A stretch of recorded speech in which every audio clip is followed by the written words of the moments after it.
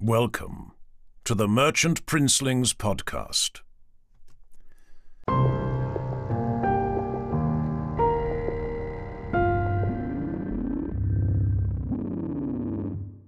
Just gonna have a bit more tea, loosen it up.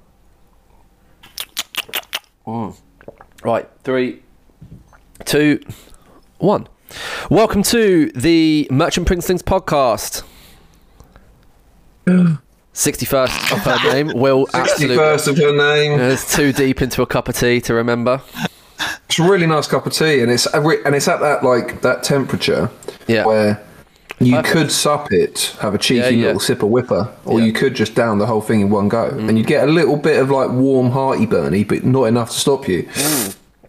And I was in deep thought, deciding what to do, and then you said something, and I completely was like a deer in the headlights. And what you decided was just do nothing. You know, just correct. Yeah. I just thought about the FAQ and was like, I'm not even going to go there today. Anyway, we are here today to talk to you.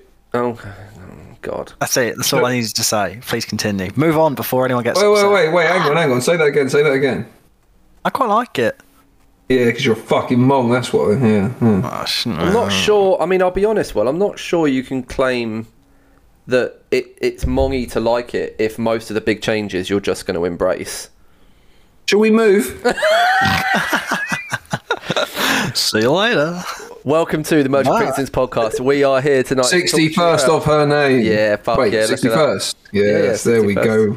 We're in business. We are here to talk to you tonight about Tooth and Claw, which is our own event that we ran by our big boy selves, but not at all, because we had Andy and Chris and various other people holding our hands. Holding our hands. Oh yes, das Hans held, yeah. All the way through it. At Greetings for the Warp. So that is the main agenda for today. But because we have been delayed so long in recording due to life, we have a few administrative things to go through. So we'll talk a little bit about what we've been up to, a little bit about what's been released while we haven't been recording, a little plug for a few things, and then we'll move into the meat of the episode. How does everyone find that? Everyone happy with that?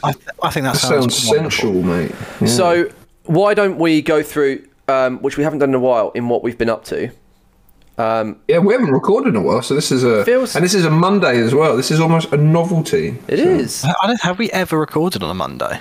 Oh, there's a question. I'm sure we have. Yeah, I'm sure. I'm sure we probably have at some point. You know. I'm sure one of our top listeners will tell us if we have or haven't. They'll know. So, awesome. Right. So Tuesday morning release. Will, why don't you go through with us what you've been up to? It hasn't been a lot, to be fair. So we had Tooth and Claw to prep for, and then before and post, I've just been systematically and slowly working through getting more Raven Guard done. So, spoiler, we went to another event. Unfortunately, our darling Tom couldn't make it. No. But the plan was to get them ready for that event, which I think we'll probably cover this week if we do a second record sesh. But I didn't get them ready for that. Which was annoying, but also kind of good, because I didn't think I was in the right mindset to just rush them for something. Never rush. Never rush. Rushing is never the answer. Yeah. And looking back on it, I was pretty happy, because I got to use something that I no longer can use. So it was actually pretty good. Good. Yeah. So yeah, apart from that, it's been pretty good. Yeah. Been doing a little bit of hobby here and there. You know what I mean? Just getting in the chair, washing a bit out, washing a bit here, washing a bit there. Yeah. What? So you're working on something right now, though, right? So what are you working on while we record? So I'm just doing some base metallics on some Raven Guard. I'm actually blacking out some overspray, but Yeah. But I've only got Ask for a podcast.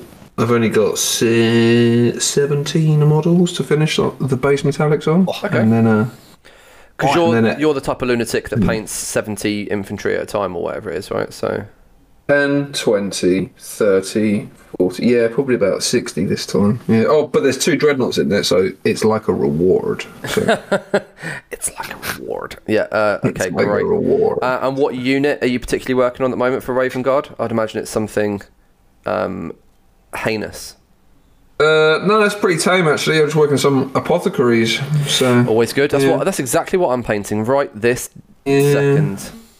So I did a pretty shit job. I heard Kieran, long friend of the show and hobby boyfriend extraordinaire, he is talking about using blue tack when airbrushing or paint or using an air spray of some form, albeit rattle can or airbrush or whatever, to like block out areas of the model. And I thought, like I've been doing and telling you to do for 2 years. Yeah, and just like that. yeah, and I tried it, and I was like, this takes fucking forever. So have since done it. Did a pretty poor job on the masking, so now I'm having to touch up the black again, the black armor.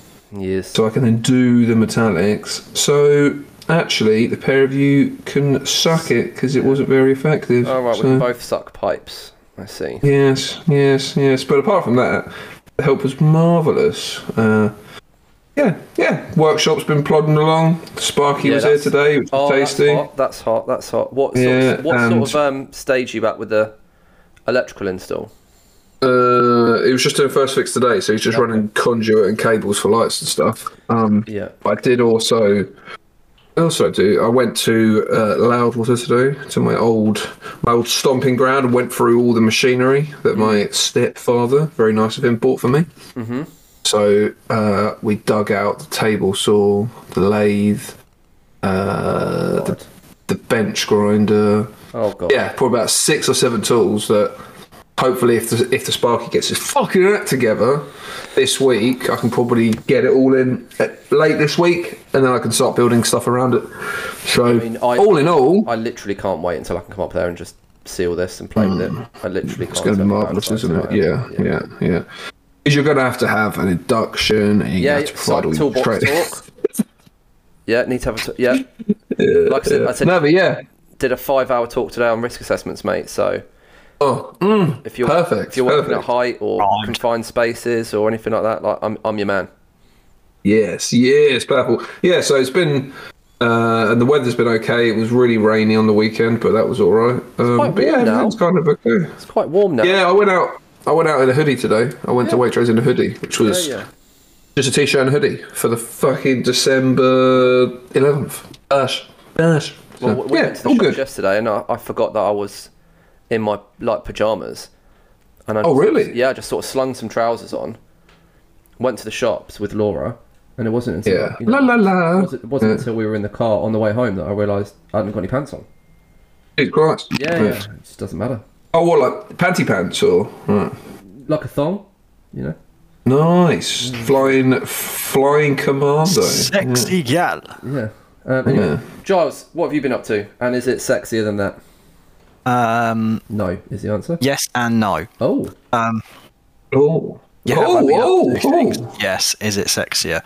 Unlikely. I don't actually remember what I was doing when we last conversed. I think I was probably glazing Cenobium swords. You were glazing baby. Swords, and can we just stop all the podcast recording to just tell you, because we told you face to face at Tooth and Claw, but you were in such a shit mood when we told you that it was a bit stressed. Yes, so it probably would have bounced off you, right?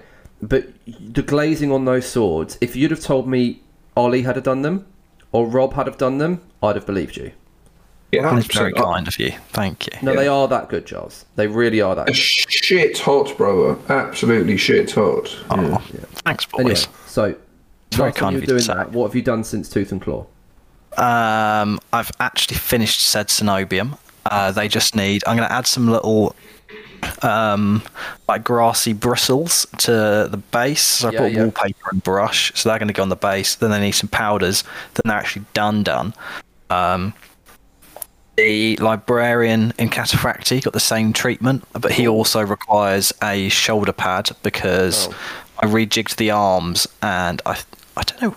Actually, I don't know why he hasn't got a shoulder pad, but. Anyway, he's not got a shoulder pad, so that needs to be done. Is that a Cataphracti? Yeah, I've got one. I'm holding it in my hands right now, but it's not the one the model came with, and I'm not really sure why. But anyway, okay. I guess it counts as a conversion then, but doesn't it, boys? Yeah. I'm 100%. so aggressive, so creative. Add it onto the list. Another one, in the words of Ollie. No. Exactly that. And what else have we done? I've not touched the tax squads. They really were pretty much done. Just need the same basing treatment as the Cenobium. The Inducti, I've tidied them up. The Volkite charges, yes, were like base coated, but and acceptable to be on the table, but they weren't done. Yeah. So they've got a game where they're coming out as their first 1v1 game tomorrow evening. So like, right, got to finish them up. And is that against Hobby Hero Freddy? It's not. That game is to be booked in still, but it's against another good egg. It's Max from Le Club. Going to his gaff tomorrow actually, as he's on childcare duties, but says the kid will be asleep at 7, then we can just smash out 3k afterwards. So sounds like a little Christmassy treat. It's going over there. Quite nice actually. Quite nice actually. So Mech and Dark Angels on the table. The gruesome twosome. Gruesome twosome. I'm taking 7 troops choices and 1 additional scoring unit. So I'll have 8 scoring units because the mech is apprehensible and the Dark Angels, I've only got troops choices so far and I want to run them. So it's just what's going to happen. It's just what's going to happen. Sounds fucking shit hot, brother. Right. It sounds shit, to be quite honest, Will, but it's going to be good fun. Sounds shit hot, mate. Max has been on the he doesn't have a good grasp of list synergies, shall we say, as many of us do. So he's been on the receiving end of a few hidings recently. So I've put it down to I'd say a 5 out of 10 for tomorrow's game, which I'm looking forward to. It should be good fun. Sounds great, yeah. What else have I done? I've printed off some snipers for some Firewing Recon boys, which I'm actually really excited for. Why are they Firewing? Ratio look good. So Firewing gain +1 to hit, +1 to wound on their rolls against units containing an independent character. Oh, and excellent for sniping then. Excellent for sniping. Wounding on 3s? No, thank you. Wound on 2s. Wound on 2s? Yeah, that's fucking insane. That's well good, yeah. So, and also, I guess the Firewings, they're the sneaky boys. They're the I forgot what word I was going to say. What's the fast attacks choice that gets all the fancy ammunition? Seekers? Seekers, that's the one. I feel like it's the Seekery wing, and I feel like Nemesis bolters come into the same kind of category. Sneaky, snipey, precision-y. So it just makes sense. It just makes sense. Yeah. I'm going to do them all black, I think. I've not decided. Might even ban off the transfers. I don't know. But I was thinking like extra stealthy, but it's undecided at the moment. I'll just start painting them, see where I end up, I think. That's always a good way. I like that sometimes, yeah. Yeah, we'll just see where it takes me. What else has happened? I've done a tiny bit to the 2 Lamb Raiders, but very little. I'd say actually one of the biggest things that happened. I only bloody found the doors. So you may recall that about 10 to 15 episodes ago, I lost all my Lamb Raider doors. No idea where they'd gone. Yesterday, tidying up under the bed, what do I find? Oh, I don't remember there being some sprues in this box. Oh, these are like vehicle sprues. They're new vehicle sprues. Oh my god. Good. Doors. So, yeah, fucking yeah. Yeah, boy. Sorry? Why were they in your bedroom? Well, so it's in the spare room is the hobby area, and underneath the spare bed. Oh, the spare bed. It's one of the lifty uppy ones. So in fact, our bed in the main room is a lifty uppy as well, but that's just got clothes and Frank's shit underneath it. I've only got my shit under the spare bed, and found it in a box I would never have thought they could have been in, because I didn't think I'd opened it for fucking ages, and there they were, and I was overjoyed. Yeah, sounds overjoyed. I like to think you ran down and went Luther, look what I found! Like pushing Frank to one side as you ran down the stairs. Like, get out the way! I'm gonna shoot the dog. Like when Charlie in the Chocolate Factory when he finds the ticket. Exactly. Yeah. I'm gonna paint some more. Yeah, perfect. Just like that, baby. Yeah, I was pretty fucking buzzing about that. I won't lie. No, I can imagine. Yeah, I could tell. I'm pretty buzzing for you. When you put it in the group chat, I was like, Giles is weirdly very happy about this, and I was buzzing, absolutely buzzing. In fact, I should probably. No, they need airbrushing and not painting them now. I'll go to battle tomorrow with my Land Raider missing a door. It will be fine. Yeah, it's only doors, mate. Don't worry about it. I was the same when one of Lloyd's friends was buying some Underworlds off me yesterday, like a warband, and turned up at the door with Lloyd and was like, "Oh, hey man, can I grab that warband? I've got cash." And I was like, "Yeah, you can. I forgot all about this." And then opened the box where I thought the warband was and wasn't. And I was like, "Oh, here we go." And even you could tell in Lloyd's face, he was like, "Fucking here we go." And then prime Tom move. Yeah. And then Lloyd was like, "I'm gonna look in the shed," and I was like, "No, don't look in the shed. It's disgusting." And he was like, "I'm looking in the shed," and went in there and literally picked up a box and was like, "Oh, this has got Underworld stuff in it. Oh, here it is." And I was like, "Thank fucking Christ!" What hero? He's the Lord. Yeah, that could have gone terribly. Good. So, what else have you been doing, Giles? Always. Have I done anything else? Quite a lot. Yeah, I think that's it. To be honest, I think that's it. That is a remarkable. Sending a lot of emails as well, I think, haven't you? We're sending a lot of emails to certain places. Yes. Why? I don't understand the reference. Yes. I've done a lot. Oh, you mean he means FAQs? Yeah. Oh, yes. I've been sending bucket loads of emails because we don't. Yeah. No, you got to get that data straight to the source. And it's good because then we got an FAQ as a result of it, which I think everyone would agree is only a positive. Everyone? Yes. Powerful choice there, Tom. Should we talk about what I've been up to? Yeah, Tom, tell us all. Before Will just stabs us through the broadband connection. You'll be pulling us apart the next time we meet up. Yeah. Well, it's because you two are going to have full reign to just laugh at me in my face. So I need to get every opportunity I can. I'm not going to laugh at you. I'm not going to laugh at you. Yeah, I might tell you to grow the fuck up, but I won't laugh. I might do that. I'm not gonna laugh. I'd laugh at Jack. Oh, I love a good grow up. Yeah. Oh yeah, Jack definitely deserves a laugh at now. Yeah, I'd laugh at Jack. Yeah. I'd laugh at the person that we're gonna sort of call out in the tooth and claw at the end. You know, I laugh at that guy. Are we calling out Jack? Perfect. No. Yeah, but. No. I don't know who this is. This is an exciting lead up. Yeah, you do. Anyway. Yeah, so much shape in front. I love it. Yeah. Right. What have I done? So I tried to do quite a lot for Tooth and Claw so that we could play games. Yes. So I was pretty industrious on the run up. I got the Lamb Raiders built, but didn't manage to get them painted. But I did manage to get the Derideo finished. And I've managed to get the support squads all done, and based as much as I can. The librarian and stuff, so that's all pretty good. That was all sort of for Tooth and Claw, which is good. And then I got to see battle a couple of times. And then since Tooth and Claw, I've started working on the command squad that we'll talk about a bit later on from Pete King. Yeah, baby. Oh, I was supposed to just talk about it now, right? Don't need to wait for Tooth and Claw. Basically, Pete King, Peking Duck, made me a command squad converted thing, which is just so mind-meltingly awesome. I have put it on my Instagram. You may have seen it, but essentially with the brief being I wanted it to look like what would you say, 3rd edition? Is it 3rd edition?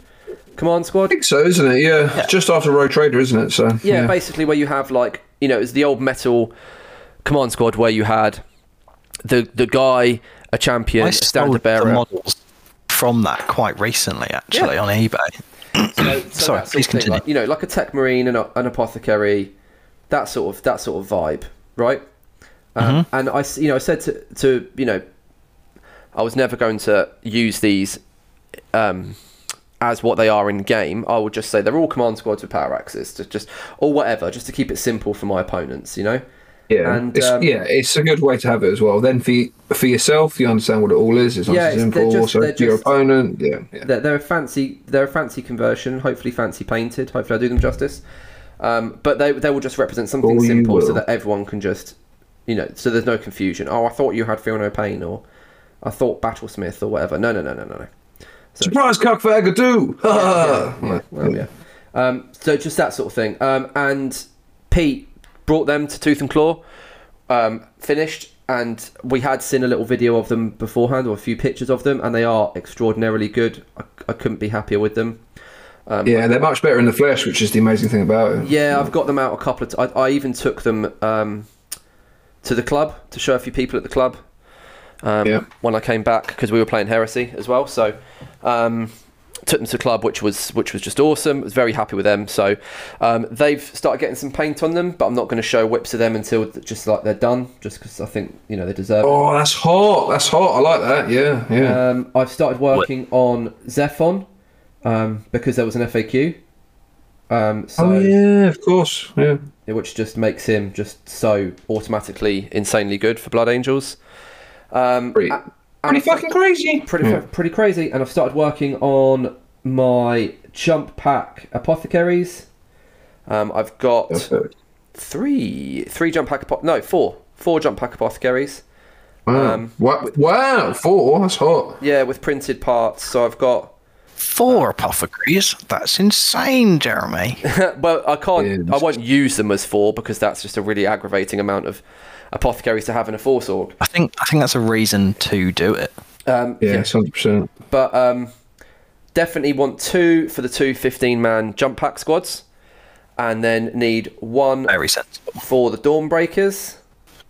Sensible.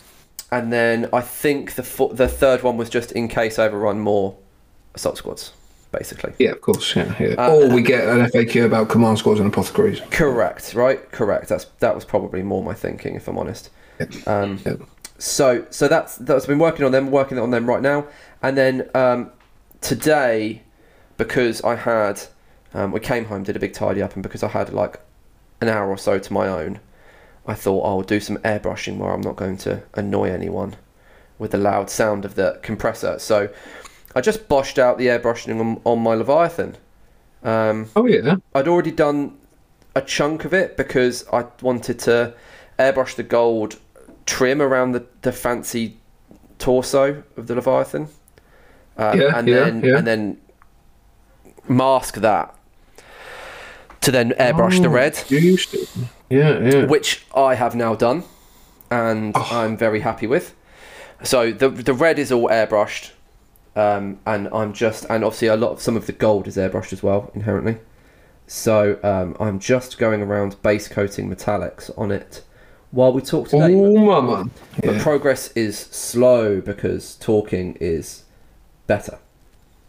It takes up a little bit of effort, doesn't it? Yes, effort that I don't want to spend because I would rather talk about the event that we ran.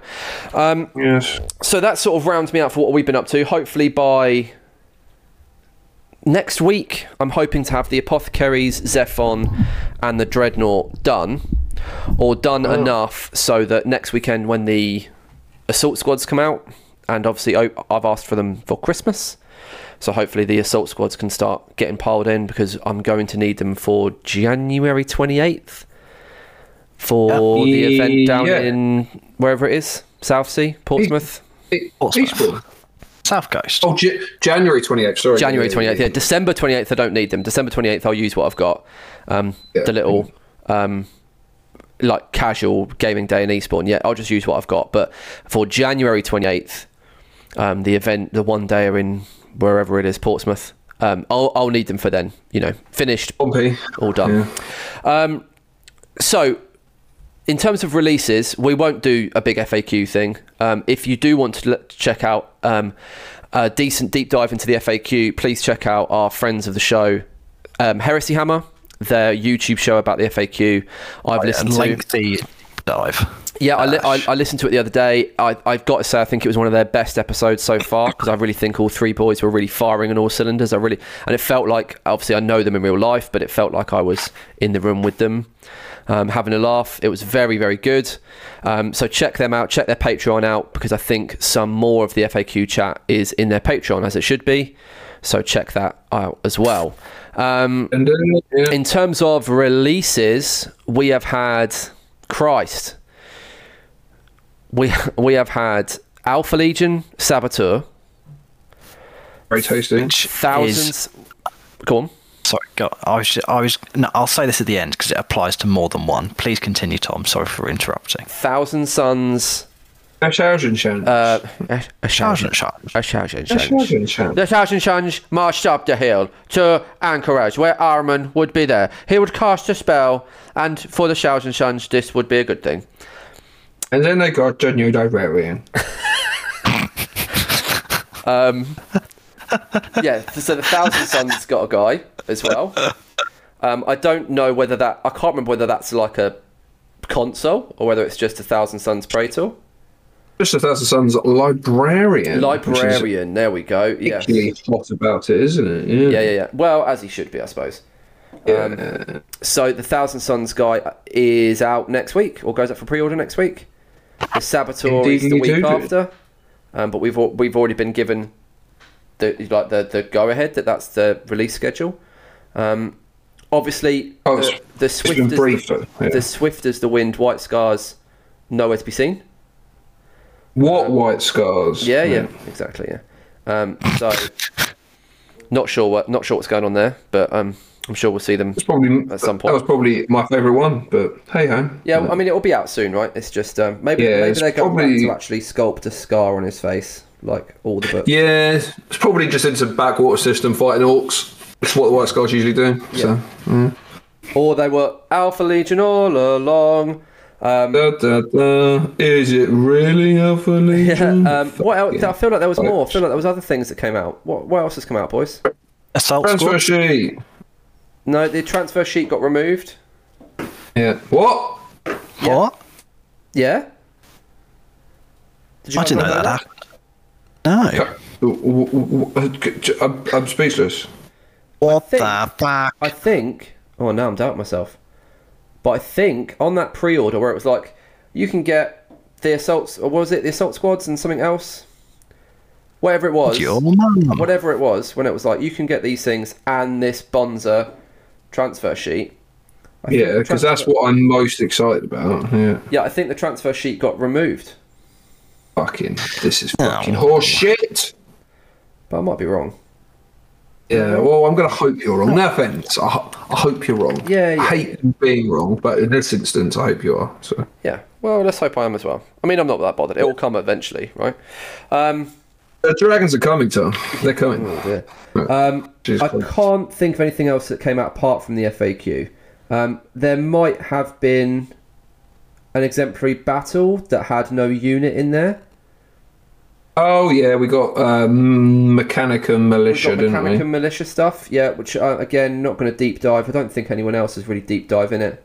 I think I need to read what it even is. So, well, I think the idea is that you can take. I think the idea is you can take Skitarii as troops, but they're not Skitarii. They're like mech militia, right? And you can take Triaros as transports for them. Oh, okay, that's quite cool. Yeah. But you still have the militia's terrible rules of like hull points will just wreck you and running away and just terrible rules, right? Mm. So sounds good, is trash, which is a real shame. Apparently, there have been some big rumblings that Legion Imperialis artwork people are seriously thinking that the tanks in there are 28mm, so like new Lehman Russ variants.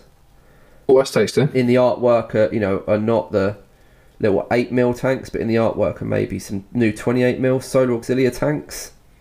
Yeah, that does get me a bit turgid. I am well hard for a little solar allied detachment at the moment. Mm-hmm. So yeah, that would be hot. Yeah, mainly because it has an FAQ. So. Don't start, Giles. Yes. Right. So I think that is everything that's come out. So shall we have a little break and then come back and discuss Tooth and Claw? Does that sound good to everyone? Sounds tickety-boo. Do it. Right. Let's do it. I've just remembered I've got to click a button for that to happen.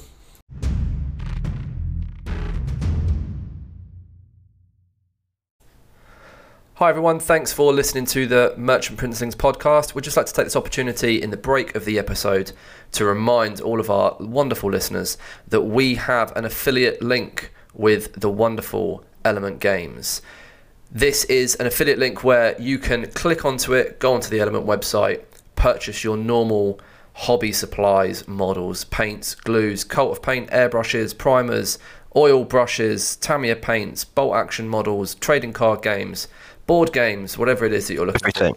Literally everything. Airbrush nozzles, airbrush cleaner, airbrush thinner. Oh yeah. Games Workshop. All of the above. White Dwarf, whatever it is that you buy, you can normally find it on there. It's probably one of the better discount sites. It's probably the one that's got the best chance of getting stock of things that are limited edition, like the new Battle Group set, or things like the 40k Lion, or whatever it is you're looking for. The Christmas box sets, you're most likely to find them on Element Games. If you want to find our affiliate link, if you head over to the Merchant Princelings Instagram page, you will be able to find a little link tree link there. I hate saying link too many times. That's why this thing is always the worst to talk about. Click into that and you'll see all of the little links that will take you to our various places, including our Discord and to Element, and then you just fulfill your order through there, and that gives us a little kickback, little incentive to keep us talking about them, but that just pays for the audio equipment, ticket costs and things like that, which help us create the best podcast we can for you guys, help us keep that audio quality as crap as you're used to over the last 60 odd episodes and more. Hopefully we'll be playing this advert longer and longer and longer. Yeah, boys, anything else to add to the wonderful listeners before we finish this, what was supposed to be 30 seconds and is now 2-minute advert? I can do it right now. Go. Oh, is that it?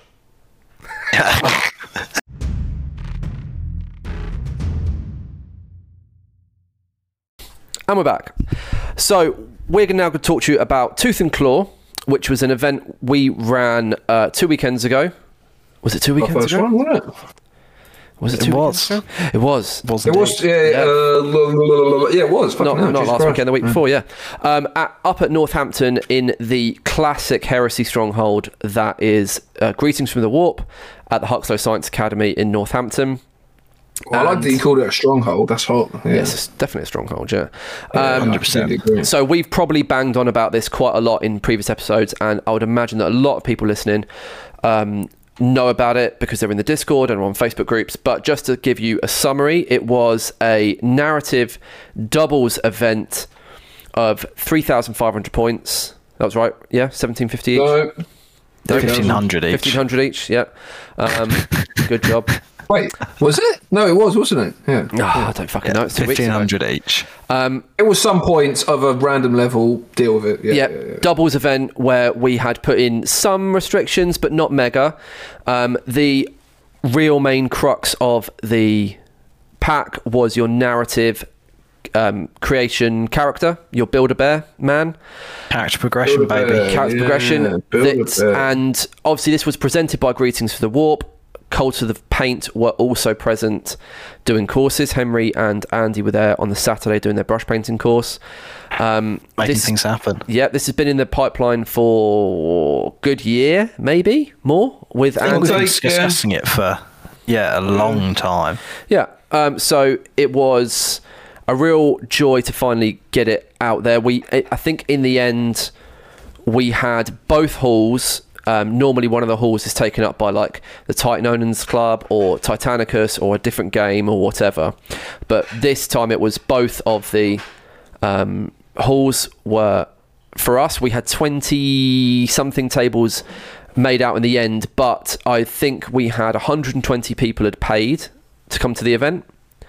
There were a few dropouts on the run-up, a few dropouts over the weekend, and I think that averaged out to about 100 odd on the day, 110 something on the day, with a few people who dropped out over the weekend of the narrative event, which was an insane amount of people to have doing that. It's pretty crazy for the first event I've ever run, and it was slightly terrifying. Yes. So what we'll do is, the way we'll sort of format this is we'll talk a little bit about the run-up, a little bit about the weekend, a little bit about each mission. Obviously, we didn't play. Will play in Game 4 as a ringer, but realistically, we didn't play. So we'll just give our feedback and impressions over the... we'll give our review of the feedback we got. And then at the end, we'll run through and critique it the way that we would critique any of our events, right? It's only fair that as, people who release a podcast based on slagging other people off on their events or praising them if they've done really well, I think we should do the same. So I think we should be open and honest about what went wrong, open and honest about what we'd improve, and then pat ourselves in the back for the things that went right. Does that sound fair? Gucci, baby. Fuck it. So... on the run-up to the event, we had a couple of administrative issues, first of which being the missions themselves, getting them formatted, put into a decent sort of readable style. But when we were designing the missions, which we designed on purpose to be progressive scoring, because we feel that has a place in Heresy. That's how we like to play, so we thought that would be the best way to play. Correct. You can only write missions that you think you'd enjoy, right? Because that's the start of it. So we decided to change up the secondary missions. So Will, why don't you run us through what we did to the secondary missions for the doubles? Yeah, so classically at any other event, missions will have secondaries based on the mission, and it will be usually one or two fixed. But when we were together as a 3+1, because old Scrunter Lauder himself was with us, who actually had some good experience running events in the past, and he was really like playtesting for Forge World and all that horseshit as well. So he was really useful to have. But it meant we wanted to do something different for secondaries rather than just a run-of-the-mill slay the Warlord for this mission, attrition for that mission, yada yada yada. So what we did differently was we actually had 6 secondaries, pretty much. I think they were all just the usual ones, so like attrition, last man standing, the Cathonia first strike where you kill HQs and elites in the first turn, slay the Warlord, and I think we had Linebreaker as well because we quite like Linebreaker because it makes the game quite dynamic when you have to leave your deployment to go and score points. Yeah, and then we had 6 as you could pick. And what the whole plan was before each game, each player would roll for their secondary. And because there were 2 people, the team would essentially roll for like 2 secondaries. And that meant it was never the same. It was always different. And it had that nice bit of variability. And from what I heard, I think it worked quite well. As we said like a couple of minutes ago, we personally really like this. So we wanted others to experience what we enjoyed, and I think all in all, I didn't hear anything bad about it. No one mentioned that to me at least. Anyway, no one gave me any feedback that they thought there was anything other than a good idea. Yeah, and I haven't seen it done like ever, which is the cool thing about it as well. So it was good. I thought it was really fun. Yeah. It reminds me of like old tactical Maelstrom sort of things, right? It's like a really small nod to cards. Right, rather than draw a card and you've got to achieve it this turn, it's just roll a dice. That's what your objective is this mission, Yeah, and it's something that I really enjoy as well. I like not knowing what I'm doing until I get to the table. Correct. But I don't really like reading missions before I play them or knowing who I'm going to play, so on and so forth. I get a good kick out of rocking up and being like, "Hello, my name is William. Howard, blah blah blah, mares up my ass. Blah, blah, blah, blah. What are we actually doing today?" I think it's really, really fun. And this is another step in that way of making it so you engage with your opponents as well as your teammate, and it just adds like even more variability to a game that has already quite a lot. Yeah, I thought it was nice. I got some feedback from saying people, I wish it was all like this, and then I got some people saying it was really good to have this for this event. The sort of the understanding being I wouldn't want to play this all the time, but it's fun that it's here at this event. And I think it's funny though because agreed. Like looking back on it, secondaries generally don't mean anything, but I think because they were random like this and because the nature of the missions as well, I thought they actually had quite an impact. Well, they made an impact into how you chose to play, Because I think you would have to be, at a narrative event, and we will talk about this later on, but at a narrative event, if someone says you're going to get a point for going over there and doing this, the point may be irrelevant in the terms of scoring. You might have already lost, you might have already won. But there's a pride element to being like, no, I'm going to score mine. You might not score yours, but I'm going to go and score mine. And then that makes the game a bit more engaging, Yeah. Certainly in mine and Harry's game, where we had to ringer for the last one, on the last 2 turns of the game, I'm like, Harry, hold fire, and he's like, I'm going to get my secondary will. You can fuck off, and he's just racing across the board, which is fucking exactly what we wanted. It's like, fuck you, you failed your secondary, I'm going to get mine, which is great. Yeah. So in terms of player questions, I only had 2 or 3 regarding this. Okay, that's good. Yeah, I think it was one of the things that we explained the best in the pack. So I didn't have many people come up being like, "Oh, if I've got this and this is this," no, there was none of that really. So that's a positive. So we built that into all of the missions. These random secondaries. Part of the pre-game setup was to also make sure that your character. Your progression character was clearly stated to your opponent. We gave everyone a piece of paper that had the character progression chart on it. It was fairly simple. If you look at book 4, like Black Book 4, Conquest character progression, it's like roll on a table to see which table you roll on, and then of that table pick like 2 and then pick the best one or whatever. And it's nice, it's really deep, it's a bit necromundery, but it is a bit fucking much, and so, a lot of them are useless. So we decided to roll d10s, which meant that Will had to go out and get d10s for every single player or near enough every player at the event.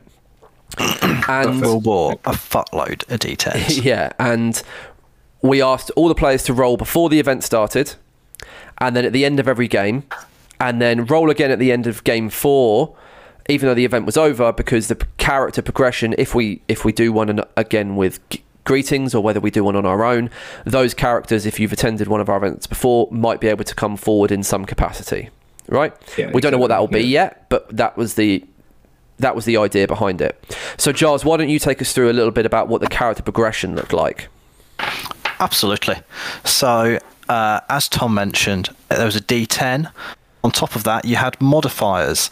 So you would get +1 to your roll for slaying an independent character in a challenge.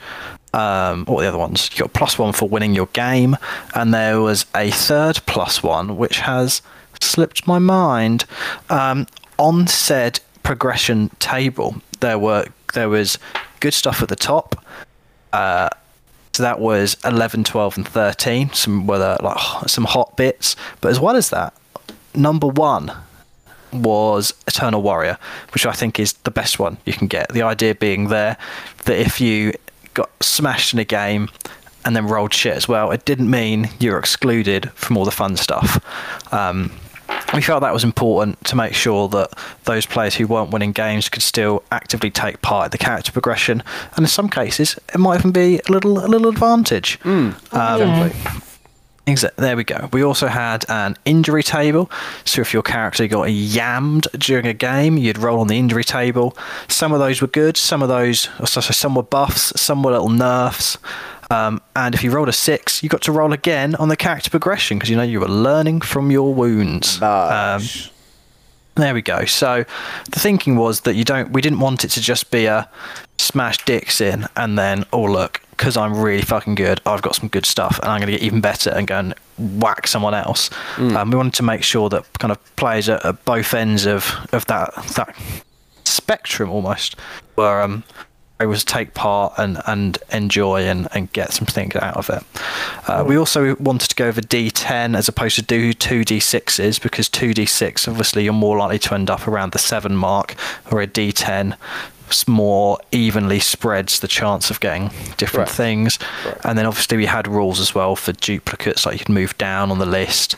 And we're trying to take into account where if you've already got one rule, what happens if you roll that up again? and in most cases that was like if you've already got rage, you'd get an extra 1 on your rage, that sort of thing.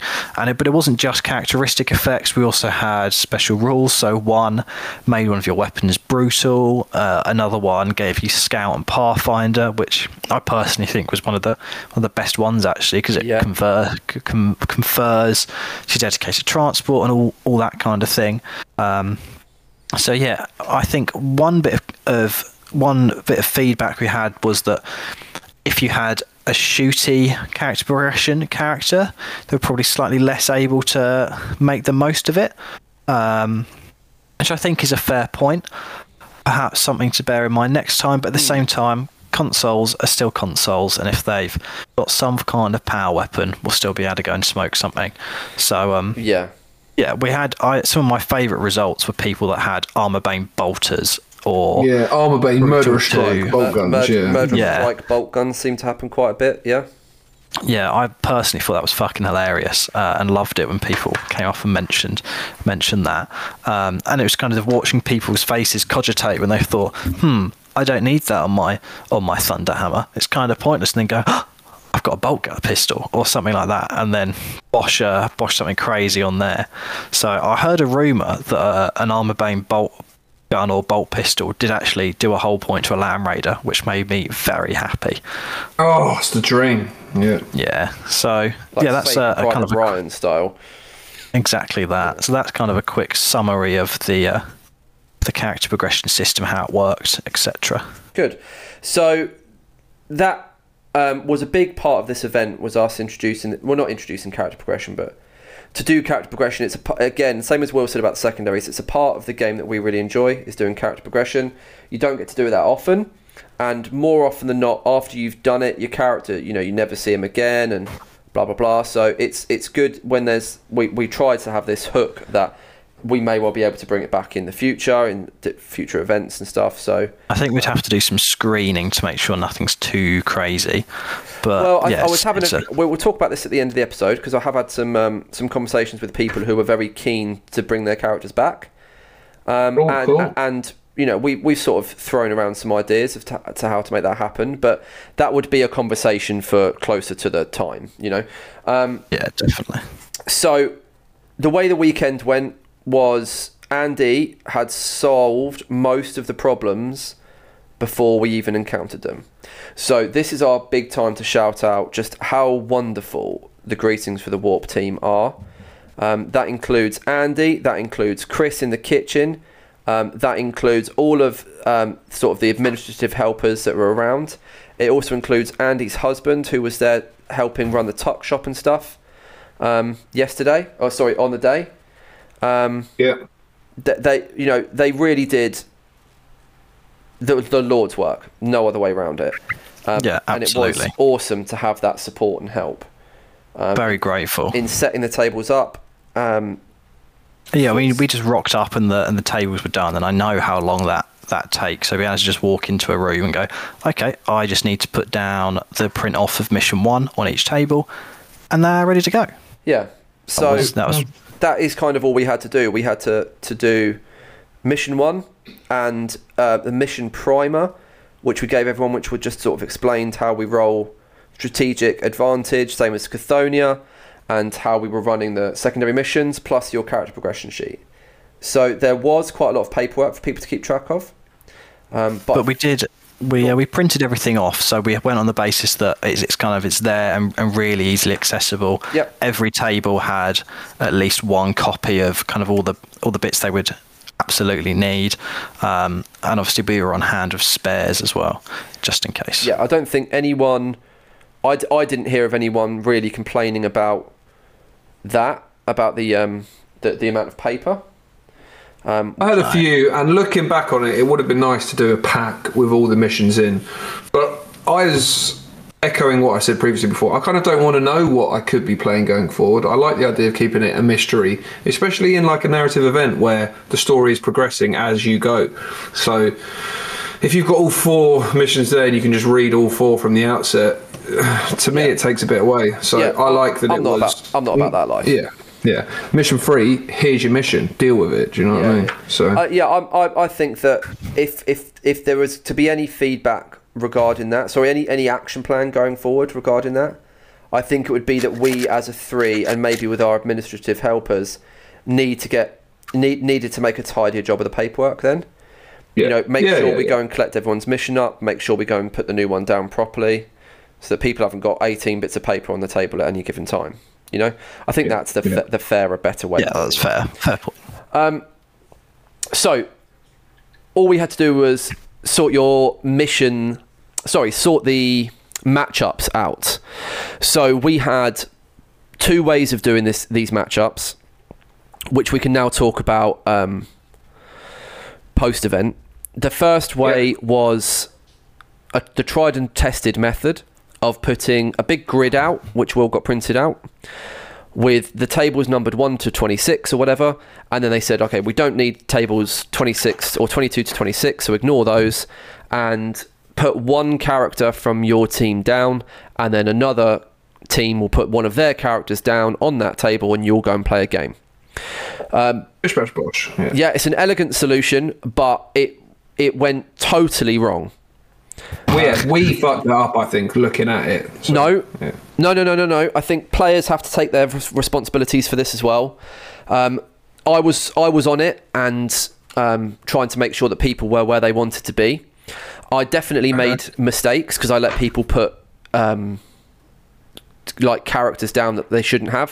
For an example, Matt Fuller put down a World Eater when his partner is an Iron Hand. And he put the World Eater down, and I let a White Scar challenge him, and he said, no, it's a Loyalist World Eater. And I said, well, why didn't you put the fucking Iron Hand down? And he was like, oh, sorry, I didn't think. And that's fine. Matt, shouldn't have to think. It should be me, but I don't know everyone's army off the top of my head. So then the White Scar player had to go somewhere else, and then Matt had to go somewhere else. There were players who would come and look at the table, see they've got a matchup, take their models away, and then another 2 people would turn up and put their models on that table space, not knowing that it had already been taken. Or someone would turn up, put their model down. So we had someone put like an Iron Warrior down, someone put an Imperial Fist down, so I'm going to challenge that Iron Warrior. Then he just took his Imperial Fist away because he thought the matchup was done. And then some other scrub turns up, puts his Loyalist down against the against the Iron Warrior, and says, I'm challenging that guy. And I'm like, yeah, man, full send. Because I'm like 80 people trying to talk to me. So that was probably the worst moment of the weekend. I don't think we affected more than 8 people in the end. People kind of got on with it very quickly. And the people that we did inconvenience to, we had to go and, gracefully apologise and make sure they were okay. And all of them said, look, we've been inconvenienced for less than 2 minutes. It's absolutely fine. Don't worry about it. But as event organisers, when the first thing you do messes up, you're like, fucking hell. I think looking back at it, I think there was a number of contributing factors. So the first one was that signing everybody in was a semi-slow process. It only took 5-10 minutes longer than we said it would in the pack, but that was because we had to pretty much talk everybody through the character progression on arrival. Yeah. And I think perhaps next time we need to get the character progression stuff, it would have needed to have gone out earlier so some people could absorb it, and then it speeds that process up. And then once you've got everyone through registration, then you can say, Loyalists, stick your things down, okay, and then traitors, everyone sticks their model down in one go, and then they scurry off. So I think that would probably be the easiest way to resolve it, but that was, like I say, affected by a lengthy sign-in process. There was to make sure everyone knew what was going on. There was a desire because of how many people were there at any one time to get the games going fairly quickly, because we knew that we were only going to have 2 games. So when you only have 2 games and you've got lunch in the middle, people rightfully want to get going. People don't want to be sat around doing admin for 5 years. So we had that balance of like, okay, well, we're not in any rush. Andy was like, you're in no rush, don't worry about it, you're not running late or anything. But we sort of felt like we'd spent too long on other processes where we felt like this one needed to increase. So, but that is just learning. It's just absolutely it's just learning. So mission 1, guys, we'll just briefly run you through it for anyone who wants these missions, and there have been quite a few people who have messaged me for them. Maybe we'll make them available on our Discord on the resources tab. Yeah, I think we can. Yeah, we can just put files in there, can't we? Yeah. I think we'll just do that. Essentially, mission 1, we had the big narrative brief for, which I really enjoyed doing. Yeah, you did a great job as well, man. Yeah. Thanks, buddy. Yeah, really enjoyed doing those narrative briefs. Felt like we could be loud and just sort of shout at people and get people's attention and stuff. So really slag off, bear up, slag off. Yeah, Chudley, just sort of anyone. Just shots being popped off left, right, and centre, but done so with a great deal of love and affection. I didn't make a pop at anyone that I didn't love. Exactly. Yeah. So, mission 1 was 2 objectives on the centre line. Go and hold them, essentially. But you needed you needed both players to hold them. Yeah. So you couldn't hold one by yourself. You couldn't hold both by yourself. You needed player A and player B, like a co-op mission in a computer game, to hold those points. You needed to play as a team. Correct. Yeah. Now, this mission caused me no stress. I don't know how you guys felt. Nice and simple. I don't know how you guys felt. No. But nothing from my end. In my experience, players just got on with it. I got a couple of people asked me questions about the secondaries, as I said. Yeah. About the actual mission, nothing. Absolutely fine, baby. Yeah. Yeah, you guys were the same? Yeah, man. Indeedy. So, as I said, we'll put that mission in the mission tab. There's no point sort of going through it loads now. All we can sort of say is that everyone seemed to enjoy this mission when I spoke to them, and they enjoyed the co-op element to it. But when we played this, we enjoyed this. We were like, we enjoyed this mission. Yeah. And that's always a good sign, really, I suppose. So that was easy. That mission 1, easy to run. Everyone sort of got on with it, which led us straight into lunch, which was the burgers with the honey wrapped, the honey bacon wrapped wings. Oh my god, they were delicious. They were. Oh lord, they were just next level. As was all of the food this weekend at Greetings. It was just phenomenal. Yeah, Chris did an unbelievable job. Yeah, we have in the past said on the podcast that the food sometimes is because and actually we can only rate the food because we were the first people served. I don't know what the food was like if you were the last person served. Interesting, fair point. Yeah, but I only heard good things. Yeah, me too. But in the past, we have been the last people served, and we've all gone, oh my god, I wish I hadn't paid £5 for whatever. The dregs of the wings. Yeah, but this one seemed to be really good, as far as I could see. Everyone seemed to enjoy it.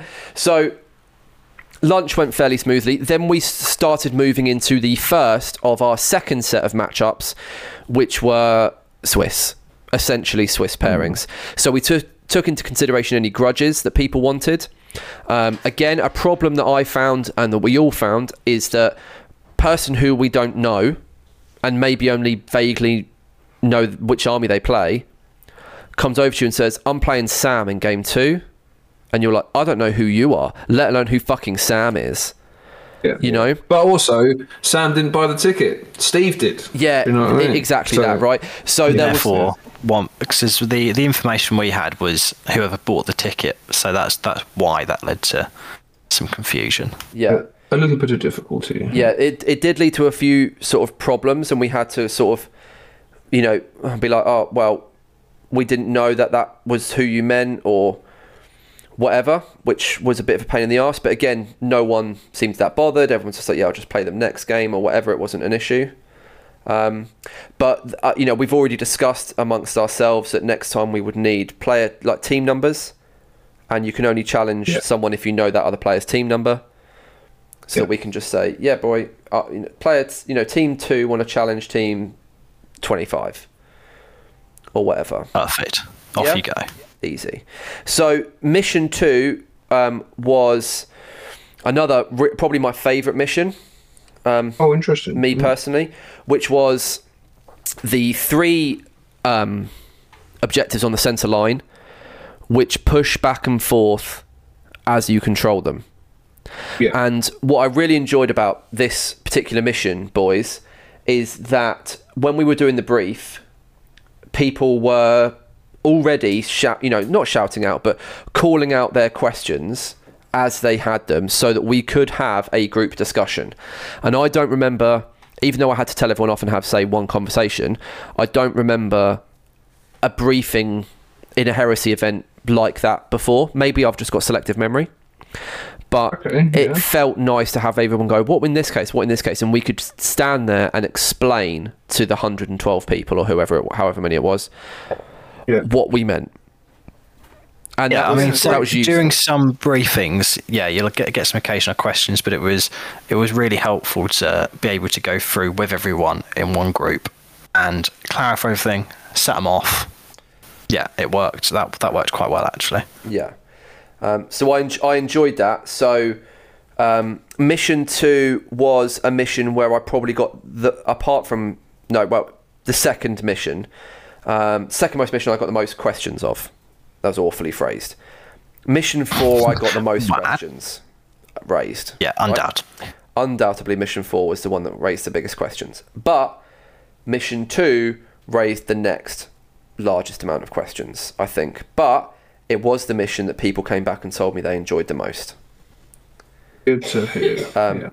What was the feedback that you guys got on Mission 2?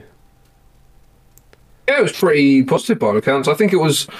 Once they understood it, like having the group briefing, as you said, was really good because people got to ask the questions there and then. And that way as well, they could just ask their opponent, oh, so what do you think about this? And I think it just worked really well. Yeah, it was... because, I mean, we know as players, and I've done it thousands of times, genuinely, where I don't understand the mission, and I've just said to my opponent, no, I don't really understand what they mean here. What do you want to do? And they've gone, oh, no, I just think it means this. And I've gone, yeah, fine. Sweet, lovely. You've made a decision. Yeah. Cool. We agree to play it like that? We'll play it like that. 100%. So as long as everyone's playing the same thing, it's a lot less of an issue. Yeah. And that must have happened a few times with this mission. I got a few questions. Oh, what do you mean by this? What do you mean by that? But you also got, because of that, we also had the sort of the bantery questions, so the guys who, and their names have just escaped me, but they've just put on Instagram when the Vigilator deployed up on a satellite dish. Those guys, those guys were, when I was walking past, they were like, oh, so when this objective bounces, we scatter it 2d6, right? And just before I lost my mind at them, they just started laughing, and I was like, oh, you understand the mission enough to laugh about it, and that's great. Everyone's in a good mood enough to laugh about it.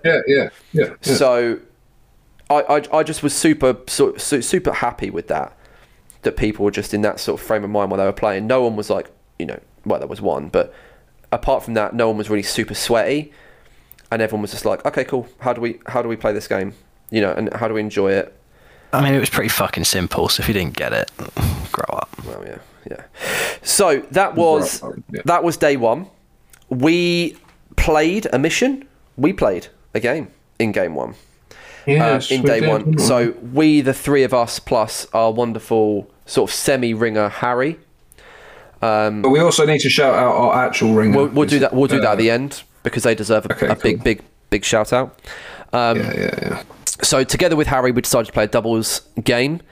That was day 2, wasn't it? Yeah. Oh, was it day 2? Oh, sorry. I played Dan in game 1. Yeah. In day 1. Yeah, that was called short because of the twat. Yeah. So that's a shame. So me and Dan did line up and start playing mission 2. We got 2 turns in.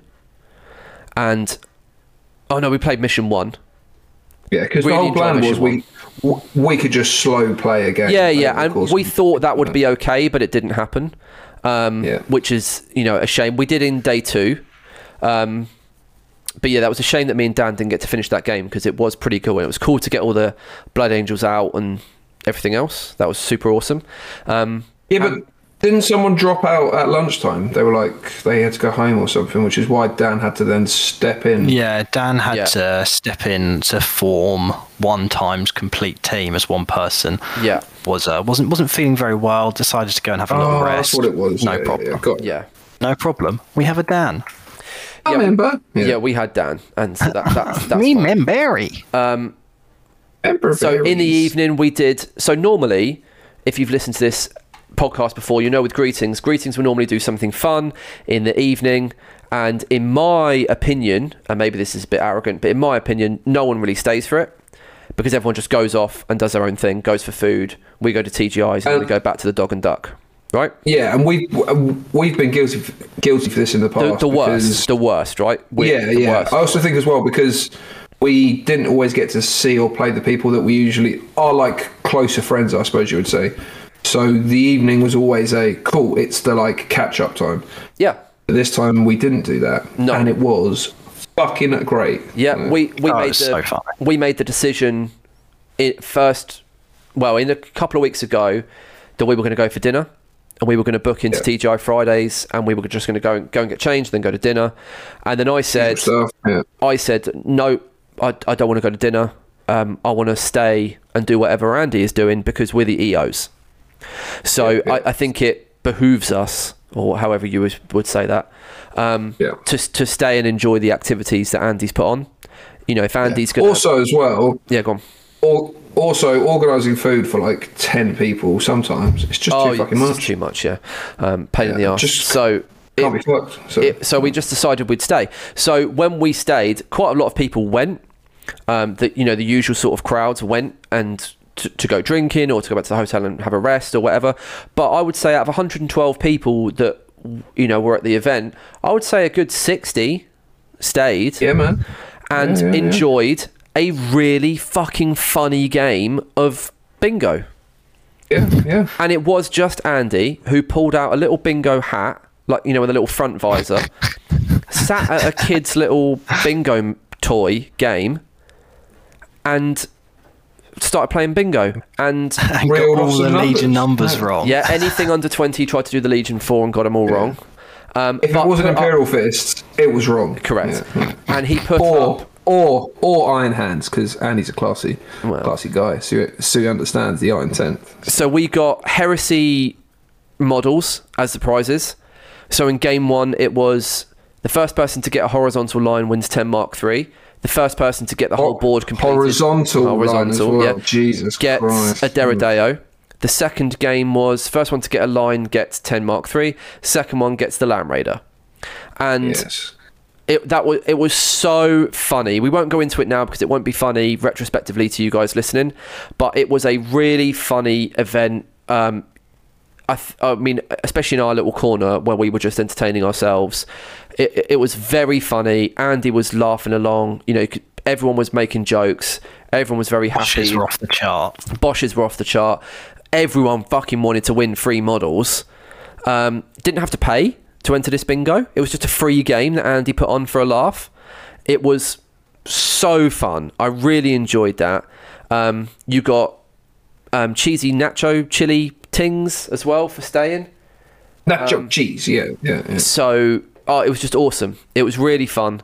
Really enjoyed that. And then after that finished, we went to TGI Fridays for a meal, which was a very, very good little meal. But I only had a little meal because we had chili cheese nachos at the event. Back to the hotel for a swift half, and then back into the hotel rooms to watch Match of the Day. And get I was so tired. I didn't even make it to Match of the Day. Well, then get a good night's sleep, ready for day 2.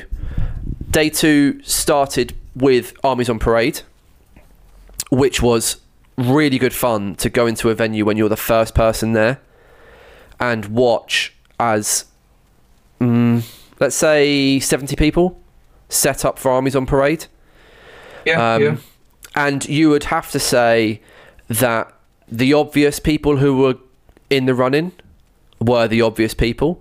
So you had Mike, Ollie, and Rumham were sort of the standouts. Yeah, Lee as well. And Lee. Yeah, definitely Lee. Obviously Lee. I think. And Pete, of course. Pete King is definitely up into that category now of just obvious. Peking Duck. Yeah.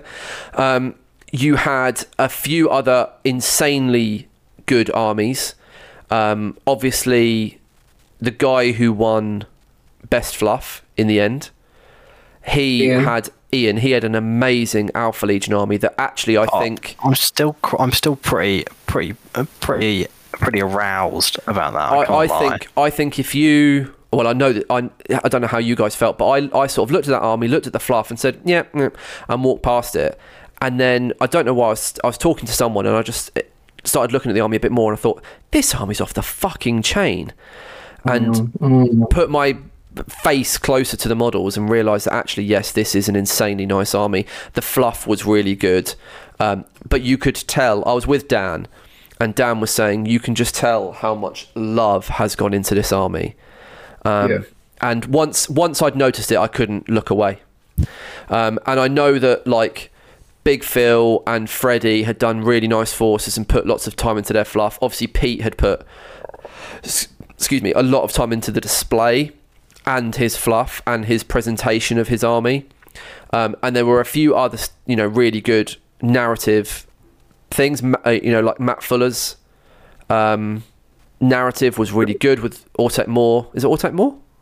The Bot Boys. Yeah, that's my favourite one. Yeah, was really nice. Really thematic and really good. But it was based onto a named character, which weren't allowed at the event. That was my put off. But really good. You're just biased towards Ironhand. That's all it was. No, I'm just sick of hearing about them, to be fair. Yeah, fair point. Yeah. To be fair, after day one, lunchtime on day two, Will, I'll be happy if I never see an Iron Hand ever again. Fucking cunts. So Armies on Parade was really good.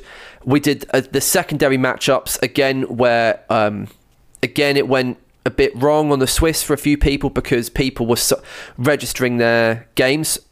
So another thing we should mention, and I think that even though a few people failed to get their heads around this, I still think if we carry on doing events, this is the only way to do it, unless you're going to go full Best Coast pairings, is we got everyone to submit their scores through what are they called? QR code, right? So yes. At the bottom of every mission was printed a QR code that would lead you to a very simple Google Docs form that you needed to fill out with your names, your victory points, and your faction. That was like fucking it, right? Yeah. Go on. No, go on. No, that's all I was going to say, was that it was a pretty simple form. You put your name, your faction, your VPs. I can't remember if they put their VPs in or not as well. And then that goes straight from the QR code took you to a Google form where you then input that data. That data then goes from Google Forms into a Google Sheet. Google Sheet is an online shit version of Excel, but it's easy to get attached to a QR code. So it was all automated. So the players had QR codes on all of the missions, and we also the projector was a little bit blurry, so you couldn't quite prop the QR code off the projector, but you could off the laptop that the projector was plugged into. So we had that to hand and just wiggled the mouse to keep that unlocked. So I think the system itself is really good for getting scores in and submitting them. I think for a smaller event, what you could do is you could put all the teams into a drop down, so then it's almost impossible to cock up putting your own name in. Yeah. And you could do that with both players' names or something, and then that would just make life very, very easy for doing other grudges, matchups, etc., etc. I agree. Yeah, I think a few people, even like some of our good friends, Ollie especially, were like, nah, I'm not doing a QR code. I'm just going to give you the score. And we were like, you have to. You have to. The way we're doing this, you have to submit the QR code. So, and then or you're not playing a game. And then Mike came to his senses and decided that, I'm not as big of a dickhead as Ollie, and put it through the QR code, which I was extremely grateful for. So, correct. Mike, thank you. Ollie, fuck you. So because then the way that the data was being formatted at our end meant that there were duplications of names. There were because of the hangover of game one, where we had to sort of match willing people up to play in the faction that they were not meant to be playing in. They submitted scores under that faction, which meant they got automatically siphoned into that faction later games. And when we rebalanced the teams, we then had another imbalance. So the matchup processes, the matchup process from game one all the way to game four was our biggest failing as event organisers. Having spoken to event organisers since then, The ones who do more than one ever, because that is our first one as a trio, but it's my millionth. They all have a system that they stick to, right? And sometimes that is just a well-formatted Excel document. Sometimes that is just grudges. Sometimes that is just the loyalists move one way up the hall that way, and the traitors move down one space, and you just run like that. So we apologise for any inconvenience caused to people on the day. I know that the people who were most inconvenienced, there were probably 2 or 3 teams that consistently got buggered around. They were all very nice about it, and as far as I'm aware, they all listened to the podcast. So thank you very much for your patience in all of that bollocks.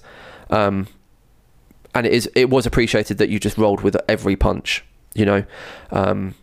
But that was more administrative stress than we sort of thought it would be. Yes, indeed. Which leads us into Game 3, where Game 3 was a pretty good game, Sacrifice, where you played table quarters with an objective in the middle of every table quarter and the middle of the table itself, where you could go and control the ones in no man's land and your opponent's deployment zone, and you could burn them to stop your opponent scoring them ever, but you took the burn of minus D3 victory points, which was very fun. And as I walked around the tables, a lot of people were doing and coming afoul of it, which was hilarious. It was like War of Lies level hilarious. Yes. A lot of people enjoyed that. A lot of people were saying that the deployment was, you know, in a table quarter felt a bit restricted, which isn't our fault. That's the game's fault. But that was sort of my only sort of gripe that I heard off of Game 3. Game 3 seemed to run quite well. I didn't hear any of that. No. So Game 3 ran quite smoothly. Again, most people just got on with it. We had to get people to do QR codes for Best Painted and Best Sports, which all went... Best Painted during Game 3, which all went quite well. We got quite a good uptick pretty quickly, but we did have to run around and force it down people's throats at the end, just to make sure we got the Yeah, I think at a smaller event, it would have been easier. Not everyone voted, but I think that's probably the case at a lot of events where not everyone can be bothered or can't decide. We did a best individual player, loyalist and traitor. And I would strongly recommend QR codes for anyone that wants to run an event. And if you want it to be mega easy, you could, if you put a bit of effort in beforehand, put everyone's name into a drop down, potentially even their faction as well. So it would say Tom Sargent, Blood Angels, Will Henry, Iron Hands. If you have that kind of information up front, or you could do it during Game 1 or Game 2, and then it's mega easy for people to go around and vote for who they want, and then you just get it all into an Excel, and then just make Excel count it for you. So that's really easy, and you don't have to mess around with slips of paper. By the time you've done that, you could just make everyone in the run-up do best coast pairings. I'm not sure that we would, but if you were only running it for 30 or 40 people, you could make everyone do best coast pairings, and then the app would just do the Swiss for you. Interesting. I did that. Yeah, it does. Yeah, so and then every player can track every other player's progress, because it's all public information, so you can see who's running top. It's how they run tournaments, and all 3 of us agreed we did not want to run a tournament and have no interest in running a tournament. So there's its upsides of administrative help, but downside in that it instigates administrative ease. Yeah, but there's the downside that it instigates a more cutthroat thing. So we then started playing our own little game. We took a lava board. A couple of people had dropped out overnight. We took a lava board over and played a game. That's about as much as I want to go into that game, to be fair. Giles was very low energy, and Will was very too much energy. So it was fun to roll dice with 3 of my good mates, but and my Cerberus did work, but that was about it. I had a childlike tantrum. Yeah, you had a childlike tantrum. Will was having a childlike tantrum despite winning, and me and Harry. I was having a great time. I felt like you were.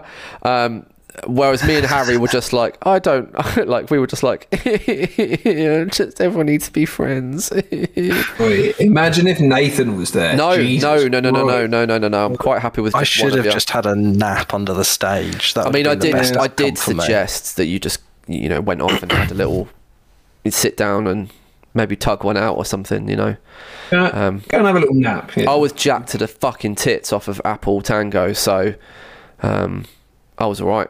I was running high, and I was excited to get Blood Angels out. I was childishly excited to get my Blood Angels out. It was hot.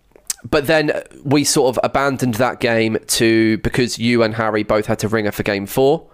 So going into game 4, cards on the table, guys, we had always had this mission planned. I think that was fairly obvious. But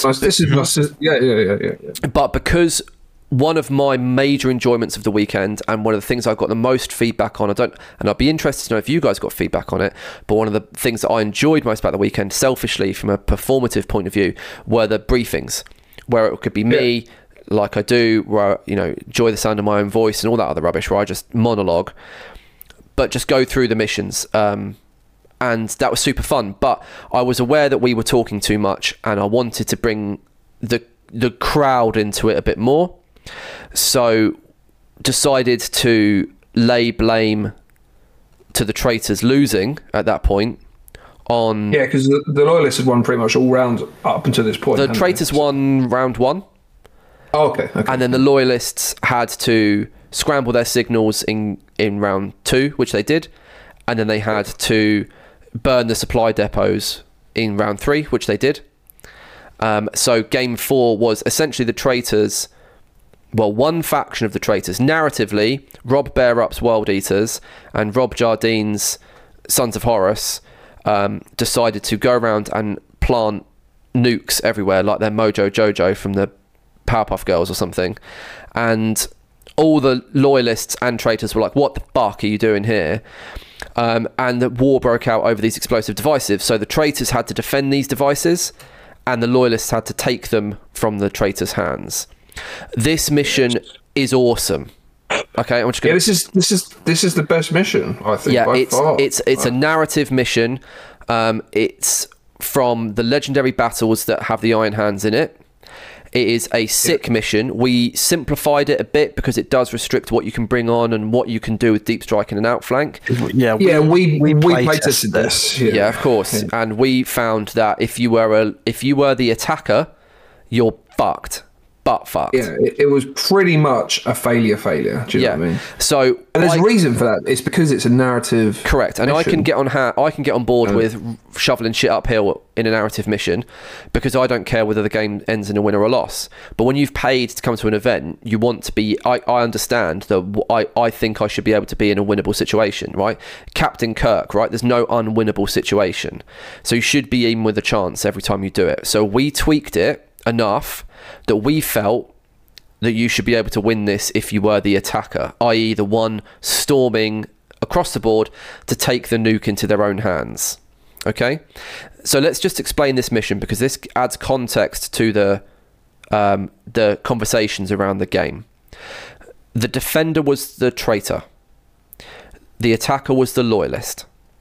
The defender had to deploy their objective anywhere on the board that was the nuke. Most people deployed it in the heart of their deployment zone, but you couldn't deploy it 12 inches from a board edge. But we were playing hammer and anvil. Yeah, makes sense? Yeah. Then then the way we wanted it to work was that all 4 of you would deploy one arming device anywhere on the board within, not 6 inches of a board edge and all the rest of it, right? Usual restrictions right? The idea being that you would place them in a way that meant that 4 people had a game. Okay? Ollie and Mike, the guys that had the Vigilator on a comms tower, and a few others, put the nuke in the middle of the board. Yeah, they put their arming devices put it in the middle of the board. Yeah. The arming devices then went in the cardinal points around the nuke, so it was completely set in stone and square and fair. Okay? Yeah. Those games did not complain about how unfair the game was. I went to a table where, and I know they listened to the podcast, where they said, this game is unwinnable for the attackers. It is not fun. And I said, okay, where is the nuke? It's right here in my deployment zone, and I've got 3 million unkillable mega fucks defending it. Oh, okay. As traitors, where did you put your 2 arming devices? As close as I fucking could, and I've also deployed 1 million mega muscles on top of it. Right. Where have the attackers put their 2 arming devices? Within reach of their defences, but they're going to have to leave it to come after our stuff. And I just looked at them and said, do you think there's anything that you could have done to make this a better game without having to get the EO involved? And the attackers said, yeah, we could put the objective somewhere fair. And the defender said, but why would we? And at that point, it's no longer our fucking fault, is it, boys? Yeah, it's true. Yeah. So I think we probably could have set the objective locations correct. in advance. Maybe that's true. Maybe that we should have. The first 3 missions all had set objectives. Maybe the 4th should have as well. In the way that Ollie and Mike played it, right, completely square. Maybe we were too forgiving. Maybe we just didn't think about it. When we play tested it, we had them in some crazy places as well. Yeah.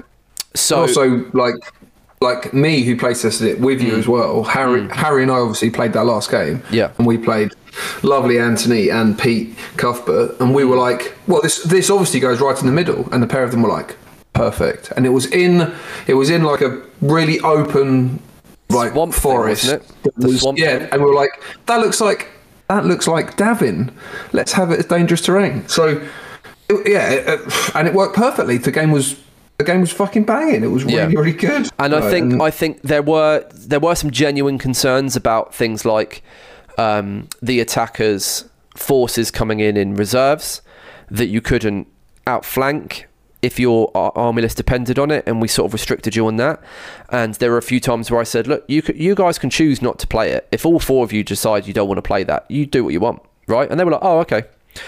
And there were some people who were like, yeah, love this mission, and the people who said they really enjoyed the mission were the people who didn't play too negatively, place the objectives fairly, and it was a fairly even spread of traitor and loyalist victories who said they enjoyed the mission. So which actually says it all, because and it wasn't just the victors saying they enjoyed it; the losers said they enjoyed it, right?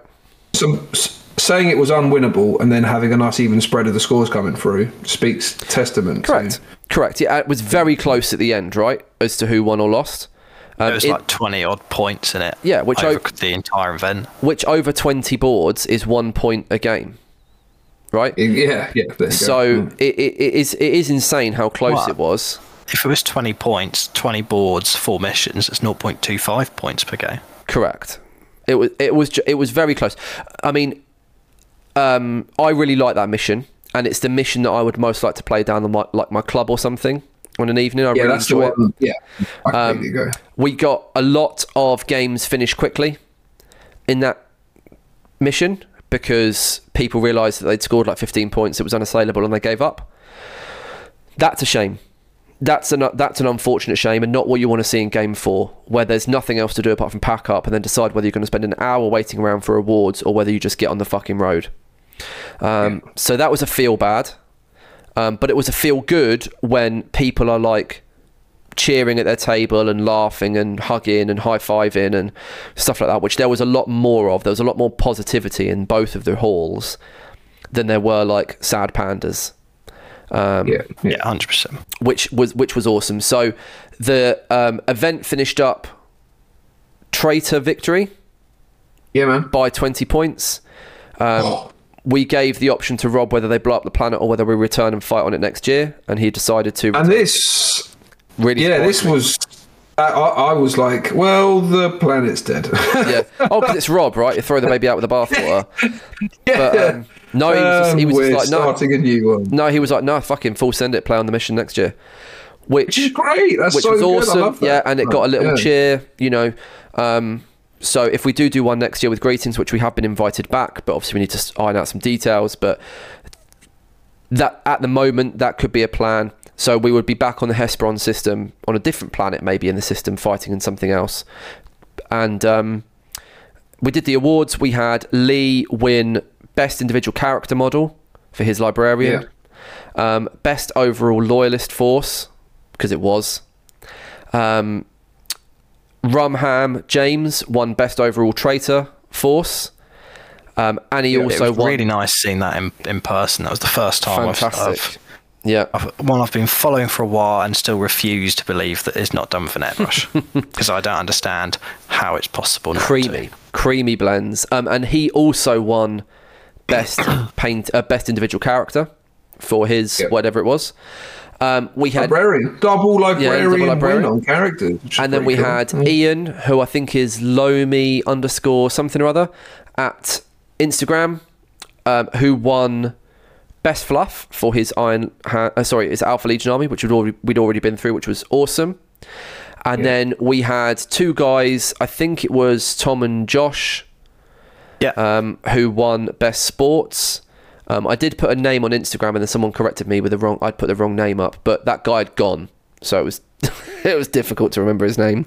But one half of the team had already hit the road, not knowing he'd won Best Sports.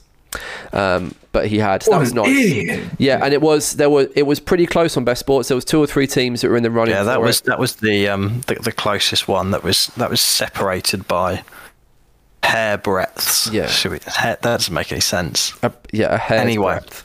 The painting was pretty one-sided on all sides. You know, we had sort of we had the Ollies and the Petes and a few others that sort of crept up there, and there were quite a lot of armies that got 2 or 3 votes, and then there were 3 armies probably that were kind of in the running on both the loyalist and the traitor side, but Callum Falcus got quite a lot for his Salamanders. Really good to see. So on the Freddie loyalist got some for his World Eaters. Yeah, there was like I said, there was a few armies that got quite a lot of votes, but the winners on each side were 2 or 3 votes clear quite comfortably. Which really goes to show that there were 1 or 2, maybe 4 armies there that I wasn't exactly bowled over with in terms of their standard. A couple of them belong to people who really struggle to paint physically, but they give it their best effort. I fucking can't say fairer than that. The only army that didn't at least look finished, it was someone's first event, and he was a really good egg. Speaking of first events, this was the first bit of positive feedback. I want to do positive, negative until we run out of energy, and then we'll call it a day. But in terms of positivity, I think there were 3 or 4 teams there made up of people who have either come from 40k or have never gone to an event before. And I had long conversations with these guys, and the guys who came from 40k said they are really used to going to 40k events where it isn't toxic and it isn't horrible. It's just a bit more businessy, a bit more turn up, play, psych each other up over scores, and then you fuck off, and there's no socialising, there's no banter.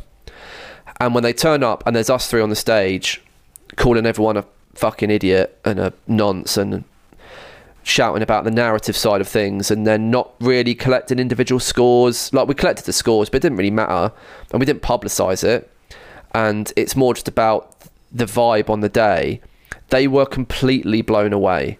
They were completely sold on Heresy based on our event and the way that Andy had put it on, and the terrain and the hall and the venue and the players, more than anything else, more than anything that we did, more than anything that Andy did. It was the other 100 people in the room that made the vibe, which made these guys on their first event feel like it was the fucking best event they could have gone to. And that's really fantastic. Humbling, isn't it? Yeah, it was humbling. There's a few quiet people there who were, first event, and we didn't really know what to expect, but everyone's been really nice and friendly and helpful, and understanding of the rules has been quite high to help the newer starters and stuff. So couldn't say anything fairer than that, really.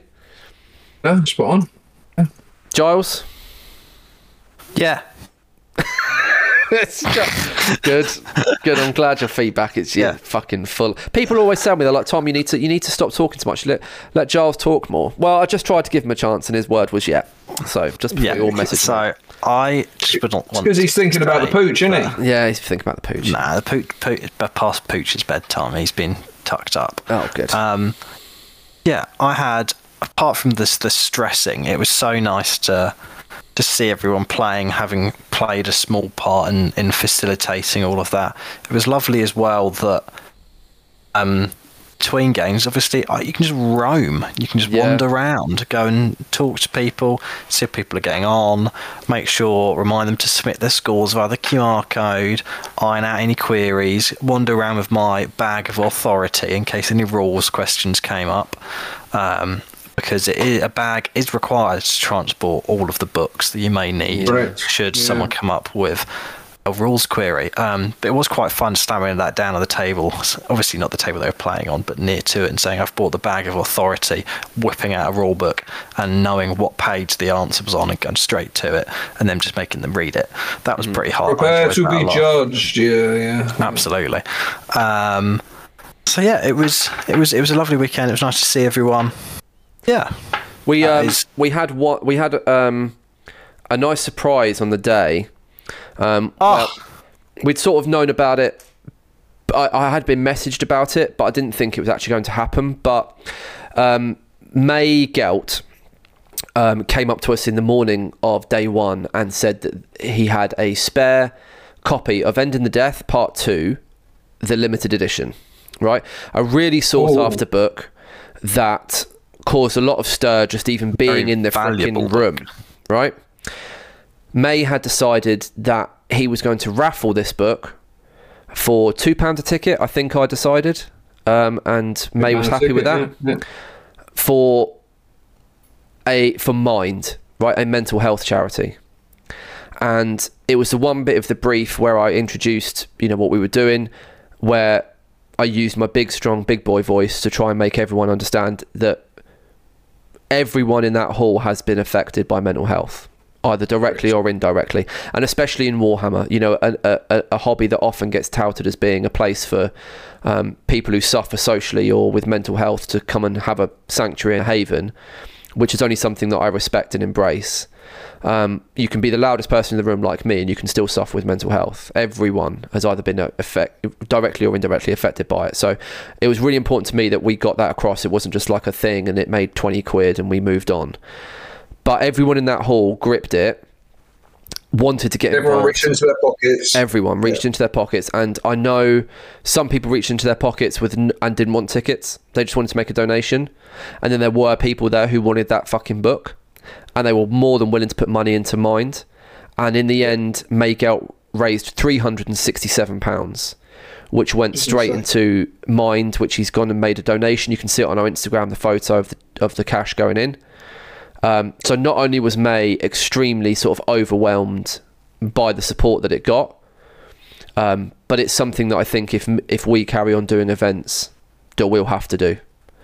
100%, I completely agree. Yeah, it was great to be playing. I mean, what did I do? I exchanged 2 to 3 Facebook messages with May about it in advance, and then checked in with him on during one of the games to make sure it was all good to go. So I mean, I played basically no part in it, but it felt amazing to have played a small part to be getting money towards a great cause. So yeah, that was really, it was a heart warmer, was that one. Yeah, it was really nice to see, and really nice to see, more importantly, May's reaction to it.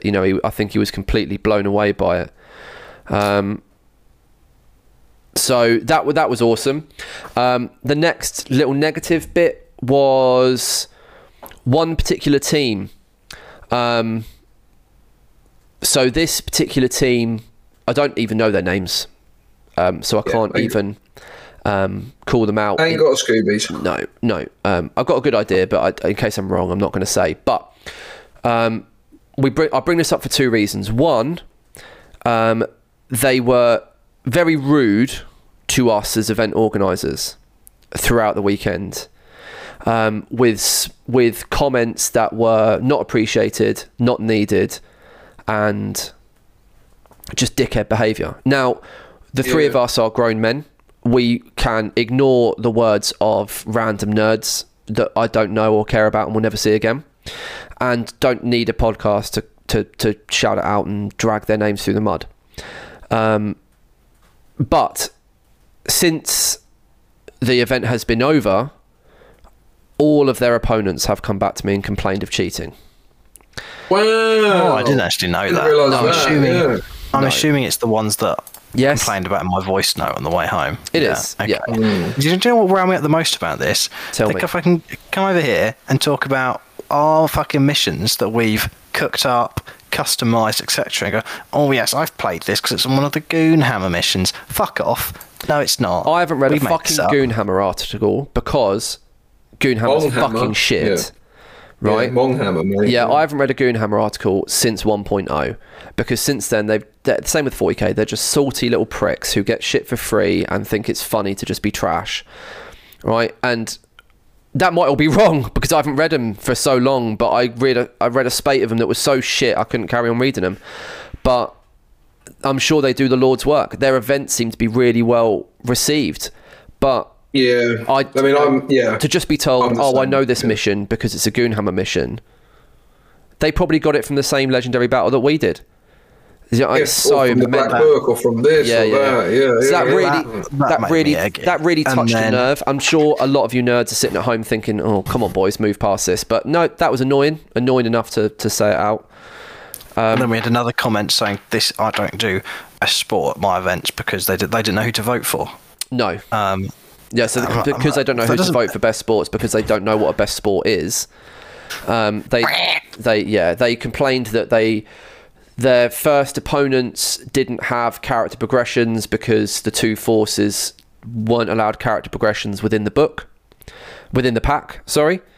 So they would deny the D3. In fairness, we should add that the requirements for who could be your character progression character were basically not a Praetor level, but after that it could be any console, and it went down as far as have you got an elite's choice? Yes, it's your sergeant. Correct. So the standards, the requirements were pretty low. And I think who could and couldn't be. The opponents just assumed they couldn't have a character progression, so didn't play it.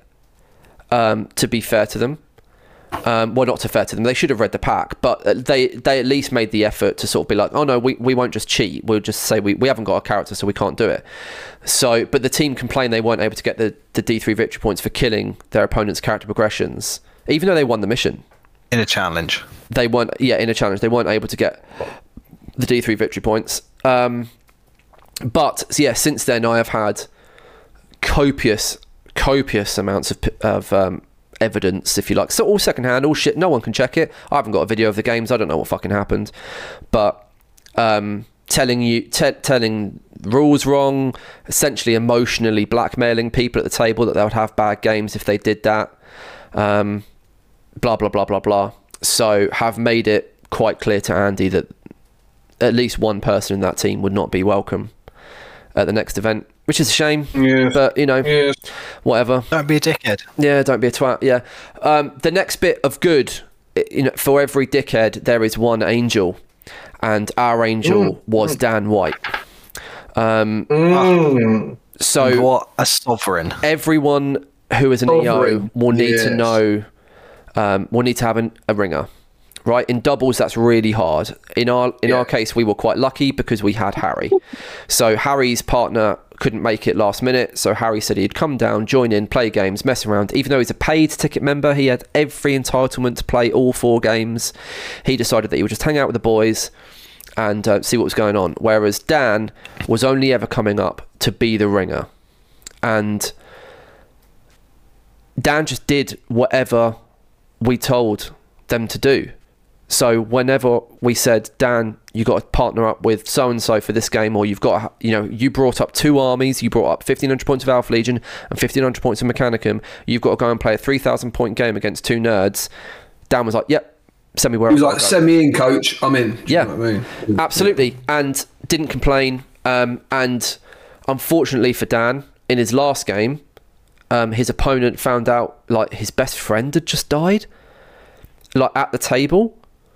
Yeah, and just went to pieces, just absolutely went to pieces. And Dan was there to emotionally support that person, finish the game, be the grown-up, make sure that everyone was safe and happy and packed away, and got that team on the road soon as. Yeah. Helped us with all the paper admin, helped us with packing stuff away, packing stuff away. Yeah, helped us with everything. Can't speak any higher. No, so I think I think going forward, and how willing, we would have to make Dan a member of the Merchant Princelings event staff. Dan's the fourth. As the fourth, and get Dan involved properly. Hotel paid for, food paid for, all the rest of it. Because hand shandy if he needs it. Hand shandy, because it's just maybe even a t-shirt. Yeah, definitely a t-shirt. We need new t-shirts because the amount of ribbons I got about for the cargan was unreal. For the army 3 armies ago, all that sort of stuff. The next bad thing was that it ended, boys, because it was such a good event. It really was good. We've had, obviously, this has been our sort of therapy session publicly for briefing out our fuck ups with the selection screen and with the one sort of chud. But for the one chud, there was 100 other people who had 4 great games.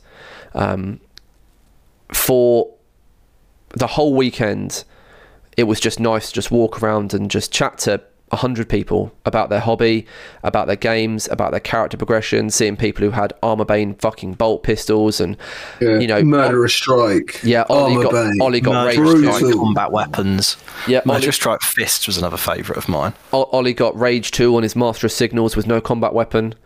Stuff like that. It's just so fucking funny. Really fun to see people engage with the missions. Really fun to see Andy and Chris just like running it in the background, keeping everything ticked over. Faultless from Andy and Chris all weekend. Good to catch up with the Cult of Paint guys because we weren't playing. We could go and actually chat to them. It was just awesome. It was really, really fun. I think if I was attending that event, I think I would really, really enjoy it. I think if I got caught in the foul-ups with matchups, it would pop me down to maybe like a 7 out of 10. But I think if I was playing in those missions, in that vibe, I think that's one of the biggest heresy events in the UK ever. Yeah, I think possibly. And the fact that it was our first one kind of off the cusp as well is fucking insane. Yeah, I think so. We got to let off a lot of grief for that. Oh, your first one. But I would have loved it. I think that would have been great. And I think a lot of that comes down to the fact that Andy sorted tables and venue out. So that's like the biggest deal was out of the way. There were no financial worries. We just had to turn up. So that's one thing that other EOs have to worry about. Getting that much terrain is a pain in the arse to paint and build and store. And again, Andy covered all of that off. So we were just doing the fun bits, really. Yeah. Thank you again to Andy. Obviously, we're going to give our own event out of 10.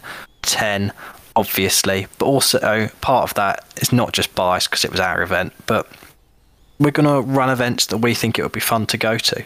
Yeah, so 100%. Yeah, I think that's the important thing. We wouldn't ask other people to play something that we wouldn't want to play ourselves. No, exactly.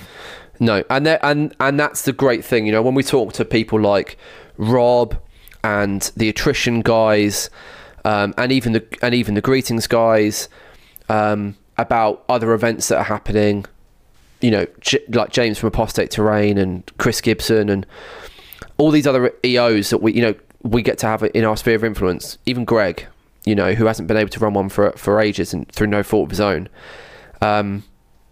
It's nice to see people be like, no, I like doing this because that's how I'd want it. And you're like, well, fuck yeah. And if you can sell it out, who fucking cares? There's clearly enough market for it, and the heresy market for events is just non-stop. It's non-stop, boys. I've booked in one a month for most of, or for large periods of next year already. Yeah, definitely. The year's not even started. I would like to say, I've got January, February, April. There might be something in March that I can't remember, and there's others as well.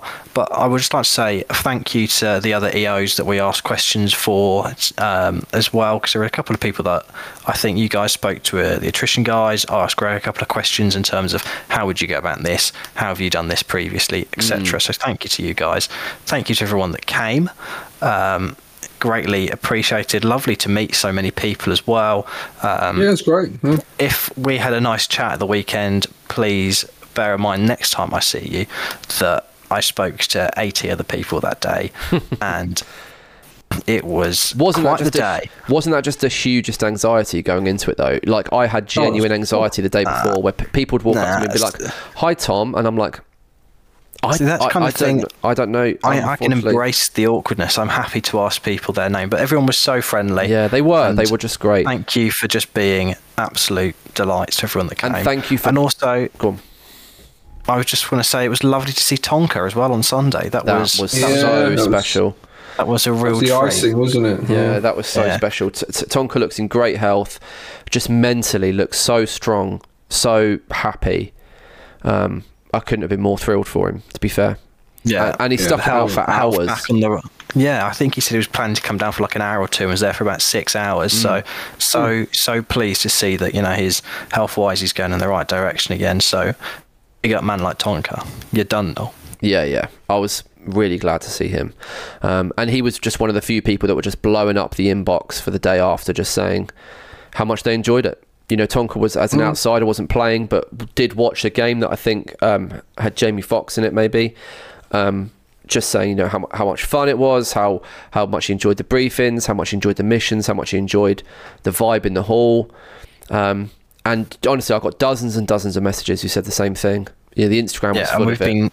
We've been tagged in so many. I've not had time to deal with all the notifications. That's how many things we've been tagged in, posts have been tagged in. So if you guys, I think if you go on Instagram, you can go into the tagged setting, and I'm going to assume that might bring in comments as well. But there's quite a few on there, and we've shared. We've actually done a highlight on our Instagram page. So if you want to go and look at all the stories that were up over the weekend, if you go onto our page on Instagram on _merchant_princelings, which is also where you'll find our link tree of our link to Element Games, which if you purchase your toy soldiers through that will give us a lovely kickback. So yeah, that Instagram page, and there's a highlight between the posts and like the text at the top called Tooth and Claw. Click that and you can go through and see loads of posts, stories, etc. I'm going to update it again later and put all the other ones that have gone up since the weekend, but there's fuckloads on there, so you can have a little look around and get to see some bits in the event if you would like to. On that note, boys, I think it's time to call it a day. What an event! Love you and leave you. Yep. Yeah, it was stressful, but I think there's a lot I can personally take away from doing the matchups that would make it much easier next time. So yeah, I think I would probably be up for doing it again. Will, going to see you there next year. Amen, brother. All the best, boys. I also as well. Go on. Yeah. Oh fuck. Go on, Will. Here we go. I also, having been to a load of events and had a lot of shit put up with because of me, I'd like to give back and host for others as well. So people that some EOs that maybe don't get to go to as many events as they'd like to because they've got to run their own and yada. Yeah, I'd love to try and put a spread on for you as well. So yeah, it's one of those things where it was really nice to not play, but all I wanted to do was play all weekend. Exactly. Yeah. Right. Maybe next time we need to book the Monday off and just tell Andy to we can't stay in a school on a weekday. That's a bit nonsense, isn't it? I think I have thought the best thing that we need to do, or we need to talk about characters as well, but the best thing would be to get Andy to just not label up, or us just not label up the table closest to the admin board table. Yeah, I think that's what we could have done that. So where that was table 4, table for, we should have just not done it and just moved all the way along, so that table was never labelled up as a table in the matchups, and then we could have just had that all weekend. Whatever was the worst table, just make that our table, and have that all weekend. I think that would have been the best thing. Yeah. Well, we live and learn, boys. That's the way of it, right? Yes, and indeed. We will move and we will improve and we will endeavour to make it better for everybody else. Improving that, hopefully we'll make a better experience and for the 100 odd people that were there. But if they had a good time last time, then hopefully they'll have a better time next year as well. Exactly. See you later, boys. Good night. Love and champagne. You have to have something that sticks. You have to have something that's monumental. When you walk out on stage, it has to be monumental. Jiggle, jiggle. Can you remember any of the rap that you did? My money don't jiggle, jiggle. It folds. I like to see you wiggle, wiggle. For sure, it makes me want to dribble, dribble.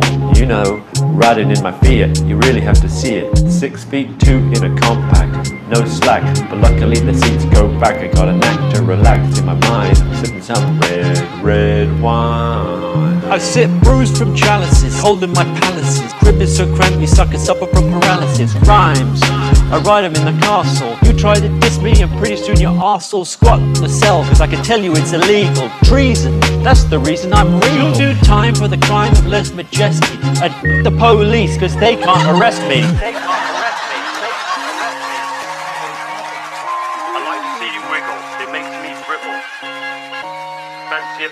My money don't jiggle, it folds. I like to see you wiggle, for sure. It makes me wanna dribble. You know, riding in my Fiat, you really have to see it. 6'2" in a compact, no slack, but luckily the seats go back. I got a knack to relax in my mind, sipping some red wine. I like to see you wiggle, it makes me dribble. Fancy a fiddle? I like to see you wiggle, it makes me dribble. Fancy a fiddle? I like to see you wiggle, it makes me dribble.